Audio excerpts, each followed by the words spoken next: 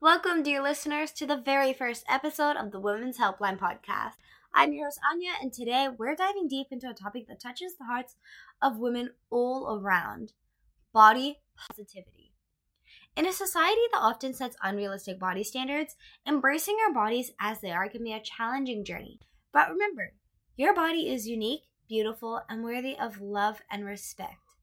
Today, we're joined by an incredible woman who has dedicated herself to spreading messages of self-love and body positivity.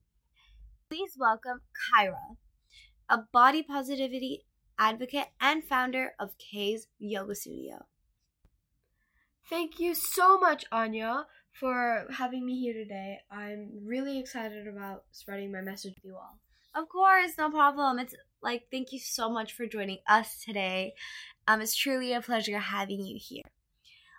I've noticed a lot that body positivity is being talked about in multiple different formats, which brings me to the question, what does body positivity really mean? Body positivity, at its core, is about celebrating and accepting our bodies as they are. It's about rejecting harmful beauty standards and embracing our uniqueness. It's about understanding that our worth goes far beyond our physical appearance. Whoa, that's some really good insight you have. And that just makes me question, what is the reason behind all of this passion? Well, Anya, my journey began when I realized the negative impact that societal beauty standards were having on my self-esteem and mental health.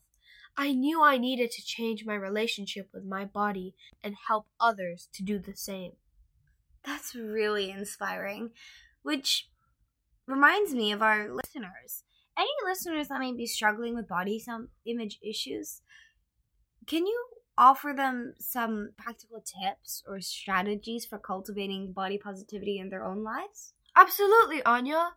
First, start by practicing self-compassion. Treat yourself with some same kindness and understanding that you would offer a friend. Surround yourself with positive influences, whether it's uplifting social media accounts, supportive friends, or self-affirmations. And remember, it's okay to seek professional help if you're facing significant challenges with body image. As a prominent advocate, you've seen the body positivity movement evolve. Can you share some insights into the progress we've made and the challenges that still remain? Certainly, we've made strides in promoting diverse representations of beauty in media and fashion, and that's a significant win. However, challenges persist, including the prevalence of fat shaming and unrealistic beauty standards in some parts of our society. It's essential to continue the conversation of an advocate for change. Thank you for your valuable insights, Kyra. As we wrap up, do you have any final thoughts or messages you'd like to share with our listeners? I'd like to leave our listeners with this. You are unique, you are beautiful, and you are enough just as you are.